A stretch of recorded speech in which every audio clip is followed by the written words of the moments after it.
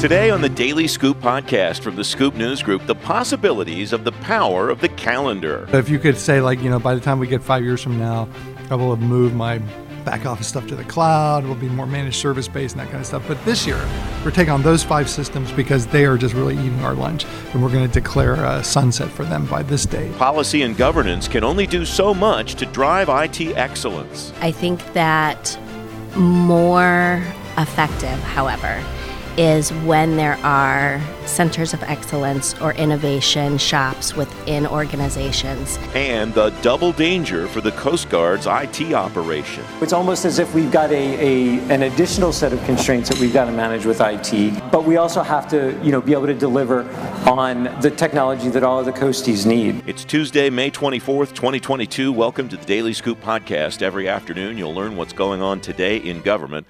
I'm the host of the Daily Scoop podcast, Francis Rose. Here's what's happening now. The Agriculture Department of the National Archives are the 2 newest recipients of Technology Modernization Fund awards. The Archives gets $9.1 million to digitize records processing. USDA will get $4.4 million for its Zero Trust Cyber Architecture program. The Defense Department still has work to do to hit its own cyber standards under the cybersecurity maturity model it requires of industry. The Government Accountability Office finds DoD's only met 78% of the 110 controls CMMC requires. The GAO did note in its work the Pentagon isn't legally required to meet all of the CMMC criteria. You can read more about these headlines and lots of other news at fedscoop.com. The 13th year of Fed Talks launches June 15th. High-level leaders in government, industry, and academia will offer lightning talks, keynotes, and fireside chats. It's happening at the Ritz-Carlton in Pentagon City. You can find a link to learn more and register in today's show notes at thedailyscooppodcast.com. A robotics process automation experiment at Customs and Border Protection began with questions about how to close out contracts and obligate money in a pandemic environment.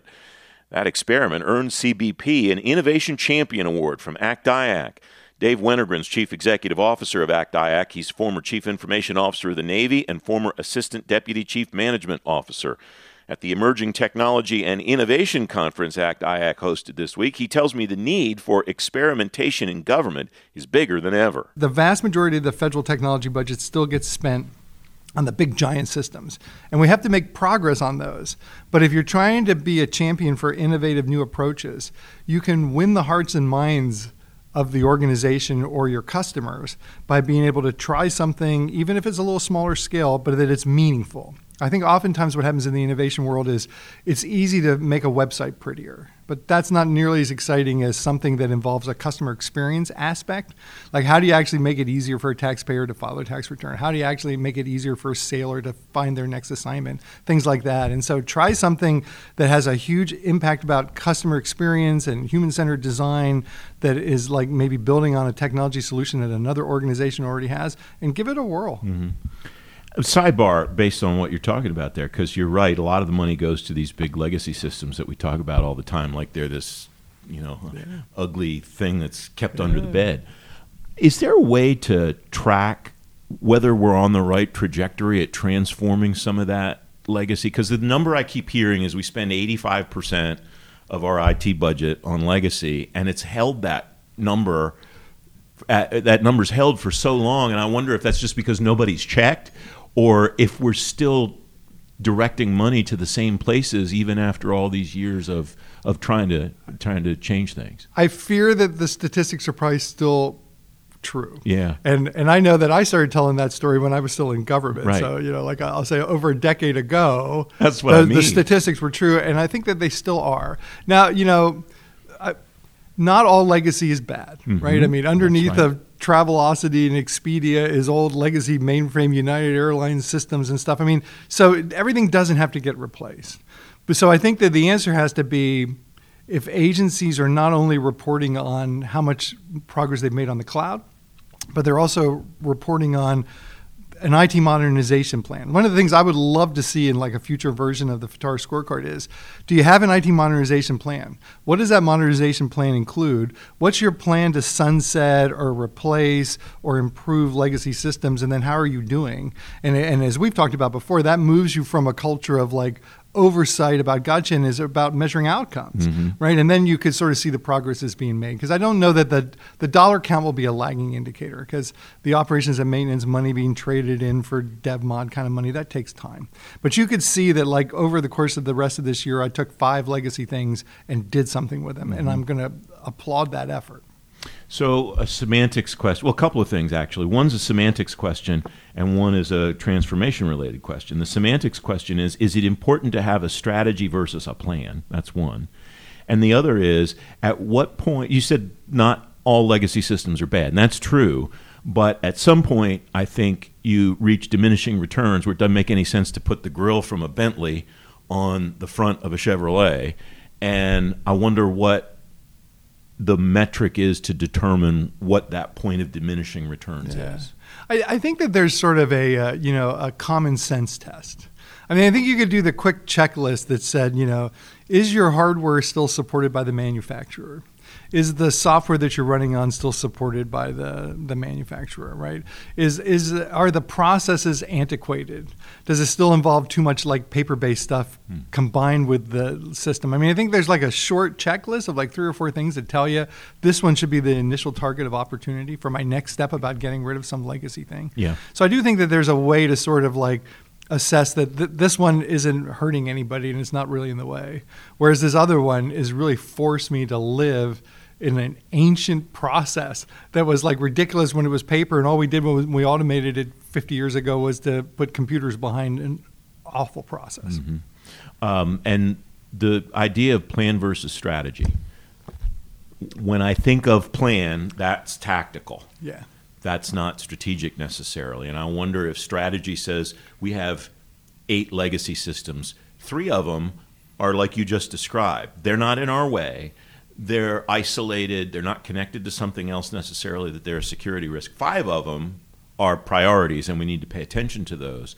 And to your point about the FITARA scorecard, in a strategic environment, then you don't get dinged if you're not touching these other 3. Right. Is that kind of where you're headed? I think that's fair, and I like the way you described it. And I think that a successful IT modernization plan, has a strategic element. But this is where we intend to get ourselves over the next few years.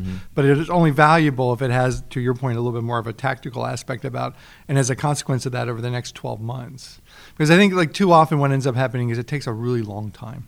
It takes a really long time in the federal government to take a big thing and do something with it. And so if you could say like, by the time we get 5 years from now, I will have moved my back office stuff to the cloud, will be more managed service based and that kind of stuff. But this year, we're taking on those 5 systems because they are just really eating our lunch. And we're going to declare a sunset for them by this date.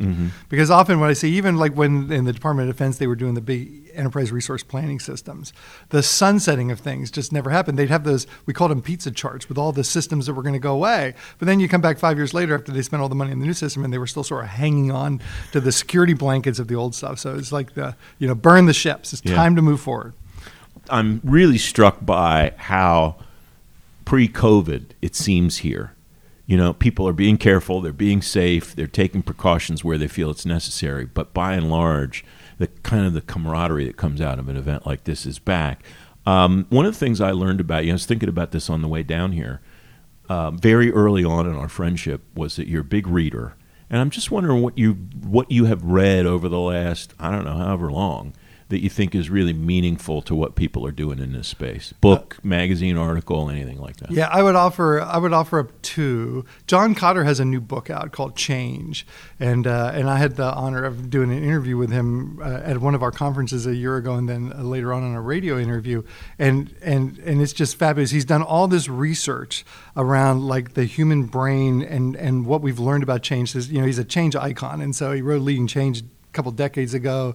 He wrote the Urgency book. But this sort of brings together all the latest brain science about why it is that we respond the way we do in change in a sort of fight or flight kind of mentality, and how do you take that sort of the survive mechanism that's been built into your brain since prehistoric days, which is still very active, and not let that overheat while you let your thrive mechanism actually let you think about being more innovative. Because when you're stuck with a problem to solve, you oftentimes are like reactive and not thinking innovatively, which is the whole point of this conference.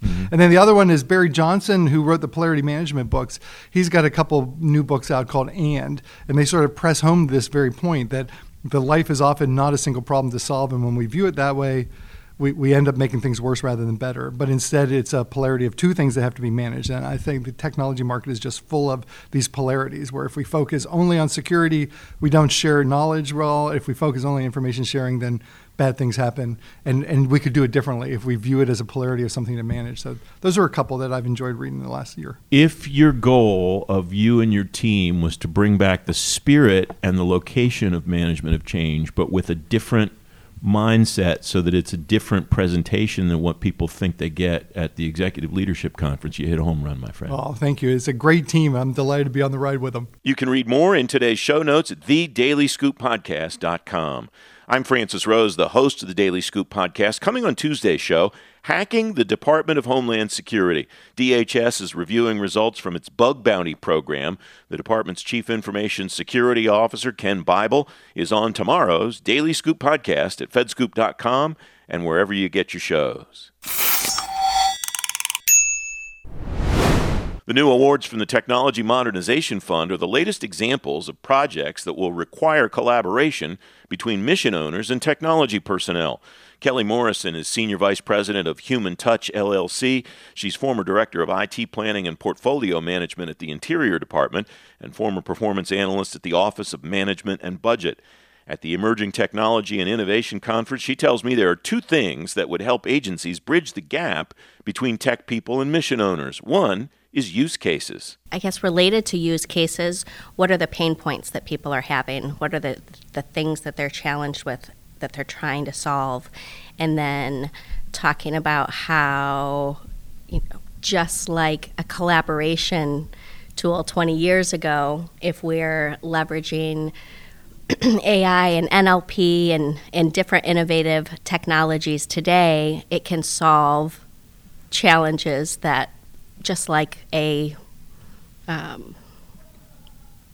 basic collaboration tool 20 years ago. Mm-hmm. The story about that explanation, the terminology and so on that impacted me the most in the years I've been doing this was, I want to say 3 or 4 years ago when I was at the television show. Mm-hmm. John Hill from the Treasury Department came on and was talking about how they introduced RPA, robotic process automation, in his shop.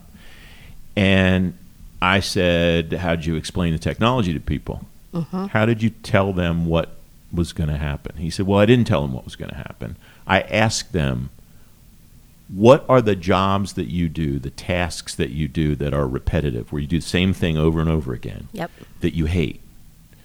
And then if you didn't have to do that, what would you be able to do that you've never been able to get to? Instead. Yeah. Yep. He didn't say it, but I inferred it, that he avoided that whole conversation about the bots are coming to take my job, because each person had just listed this whole thing of things, this whole list of things that they'd be able to do if they didn't have to do these repetitive tasks over and over again. And then the next thing they did was they showed the employees how to make the bots. So they became really engaged in the end product and the results incredible. that the end products delivered. And I wonder why we don't see more. Maybe there are a lot more. I'm not implying that he's the only person that's ever done it that way. But that story stuck with me all these years later as just a terrific use case, to the term that you just used, about addressing pain points and figuring out how to use that to leverage this technology, that it doesn't matter to the person that's doing that task on a spreadsheet or whatever every day how the guts of the bot work, right? That's right. They don't care. But if they're learning about the bots while they also don't have to do that repetitive task, then yes, they're empowered. They're part of the change management process. They're invested, and they're not going to resist the effort. So I love that example that you shared. Yeah. How do we go about propagating more of that across this community, Kelly? Is it as simple as you identify people like that and you just have them go out? Maybe this happens at your old agency level, at OMB level, to identify those stories and have those people go out and kind of evangelize, I guess. Is that the best way to do it, or are there policy and governance steps that the government could take OMB could take, some within an agency, whatever, to maybe encourage, I'm using air quotes, encourage that kind of propagation? Yes, I think that there's definitely ways to propagate it within policy and guidance. I think that more effective, however, is when there are centers of excellence or innovation shops within organizations that understand the mission of the organization, understand the processes, the data challenges, and can work in an agile fashion to gain some quick wins, solve some problems, and that enables customers of that innovation shop to want to do more. So my experience at OMB at the policy level, we can put in a ton of things to drive the behavior that we're trying to drive. And so often, because agencies are so busy and focused on so many different things, the spirit of that policy falls by the wayside and it becomes more of a compliance exercise. And when that happens, you don't get the benefit. The agency doesn't get the benefit. The government at large doesn't get it. And so I do think it's more of the pockets of innovation that are being stood up and can be stood up within agencies. What's your sense of how well those pockets of innovation communicate with each other? Are they doing a good job of that? What makes that communication effective, and what are the potential roadblocks that get in the way of those pockets touching each other in such a way that you don't have 15 different organizations doing the same thing 15 different times? Yeah, great question. I think that there's a huge opportunity to create a government-wide community of practice for the pockets of innovation. I don't think that that's taking place right now. So yes, there are successes within agencies, but not those pockets of successes aren't necessarily being shared and can't therefore be leveraged by other agencies.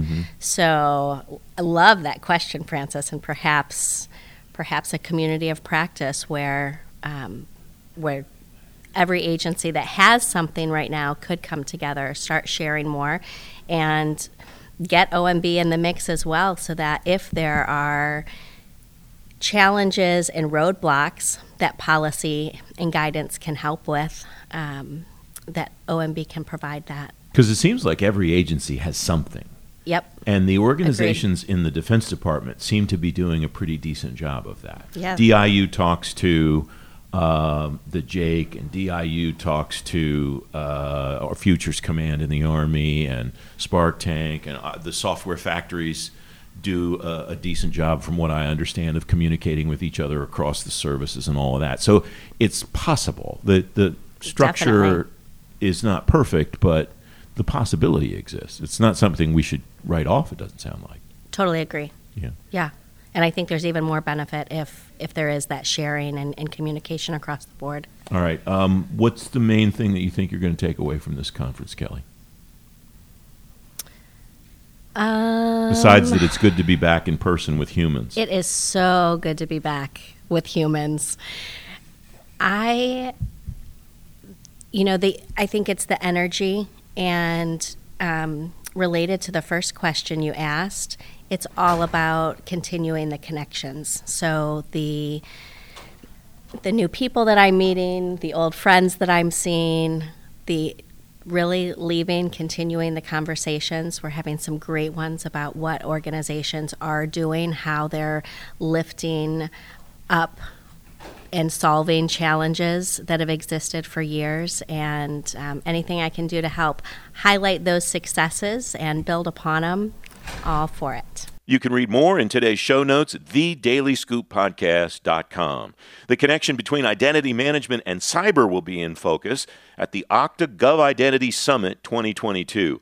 Government and industry leaders will be at the conference at the Ritz-Carlton in Pentagon City June 23rd. You can find a link to learn more and sign up in today's show notes at thedailyscooppodcast.com.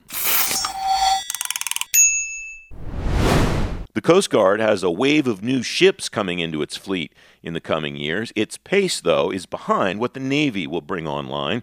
Brian Campos, Acting Deputy Chief Information Officer of the Coast Guard, in this highlight from his fireside chat with Soraya Correa, the former Chief Procurement Officer at DHS, at the Emerging Technology and Innovation Conference Sunday night, he compared the scale of the military services in DoD to his service. When you think about DoD, you're talking about organizations that have hundreds of thousands of people.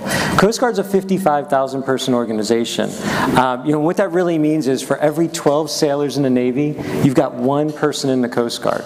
So they're about less than 10% the size of the Navy, but yet they have more missions. They're statutorily required missions, and technology's got to be the thing that helps them get it done. Yes, that's fantastic. What about some of the technologies that they're looking at? So much like any other organization, I mean, they're looking at things like cloud. We're looking at things like, trying to do DevOps, customer experience. We're doing a big initiative right now to try and upgrade a lot of the communications that we've got. I would say the biggest thing that the Coast Guard's doing, and one thing that really has been interesting, is trying to bring increased communication to the boat. So Coast Guard's been going out with Navy fleets for the last several years into places like Indo-PACOM, around the Horn of Africa, but also going up into the Arctic, places where communications are really challenging. So one of the things that we've been trying to do is upgrade the communications equipment, working with industry partners, looking at different communications links that we can use, and really trying to upgrade. One of the most amazing things that we've done in about the last year is we've doubled connectivity to the major cutters. So these are the ones that go out, just like a Navy boat would. They'll be out 180 to 200 days a year. And what we've been able to do is upgrade them so that they've got enough bandwidth that now on the morale side, within some of the mess decks and some of the personnel areas, they can actually get what we would call dirty internet to be able to send email back to loved ones. Just recently, we just doubled their bandwidth again, and now they can actually do video teleconferencing, so using Teams and Zoom to actually reach back and talk with their loved ones. So that's a pretty interesting thing, and that actually has been a huge game changer in trying to help us keep our fleet active. That's exciting. That's really exciting to hear about. I recall when we were working on the cutters talking about that communication system, so that's really good. So I know the Coast Guard has this long, rich history of serving multiple missions, and I'm always fascinated about what they do. Can you talk a little bit about all the organizations that they interact with and how they interact? Because it's much more than just the DHS components, right? It's federal, state, local, right? Absolutely, yeah. The Coast Guard has one of the largest groups of stakeholders of any federal agency. You think about any law enforcement organization across the nation, they've got to work with them. They've got to work with tribal areas, state, local organizations, but then they also have to work hand in hand with industry partners. I talked a little bit about the maritime transportation industry. Every single boat that has a license to go through a waterway has to go through their credentialing system. It also has to go through the inspection system. You've got every international organization that comes to a port has to go through the maritime transportation system, as well as the vessel documentation systems. Every organization that we work with in international law enforcement, so most law enforcement that's done internationally is done through the Coast Guard. Again, escorting military ships, but then a couple of the missions that I didn't talk about are interacting with international, just regular international people in things like illegal fishing. Illegal fishing is not a well-reported thing, but it is actually a large percentage of the work that the Coast Guard does is going out to places where, like the South China Sea, where there's not a lot of local enforcement of fishing rules. Coast Guard will be out there trying to understand and measure and monitor the illegal, underreported fishing. Wow, that's impressive. So one of the questions that I have is, I know that we have a new U.S. Coast Guard Commandant, and it happens to be a woman. Woo! Yes. Yes, come on. This is good. This is all good. Yes. Absolutely, and I'll even say the first military chief that's a woman, that's a pretty impressive thing for the Coast Guard. Pretty impressive for the Coast Guard. But I understand that she actually has an eye towards technology, and I think you call it the Commandant's Technical Revolution. Can you tell us a little bit about that? Absolutely. So, and just to be fair, that actually started under the current Commandant, Admiral Schultz. But it was something that we started just really to kind of explore the technology space. Cutter connectivity that I talked about before, that was one of the things that started there. But also the move to the cloud, trying to understand data. What I will say is that, as Admiral Fagan takes command, one of the things she wants to do is really have technology be part of the organization. Now, we say that technology is part of the organization and a very important part, but we also stress that it's people first. One of the things that I've been trying to put out, especially as we think about things like data and AI, is that technology is a support for the organization that we've got. So people make decisions, and the technology that we field helps to implement those decisions, helps to automate those decisions. So while, again, technology is a huge part of what we're trying to do, we also need support people in place to make sure that the technology is good. So as far as expanding the technology revolution. So we started with 5 lines of effort. We had cyber, C5I, cutter connectivity, data for decisions, and now we're adding 2 new ones in. So we've got C2, which is command and control, and then navigation. So each of those 2 new things that we're adding are game-changing for the Coast Guard.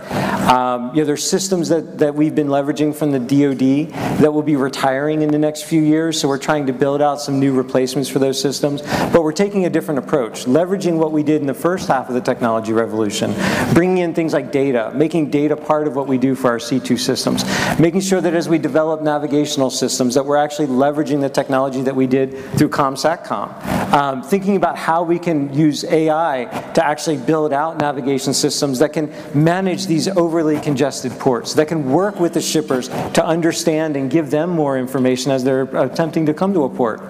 And then one thing that I'm really excited about is leveraging things like data and AI when we're talking about search and rescue.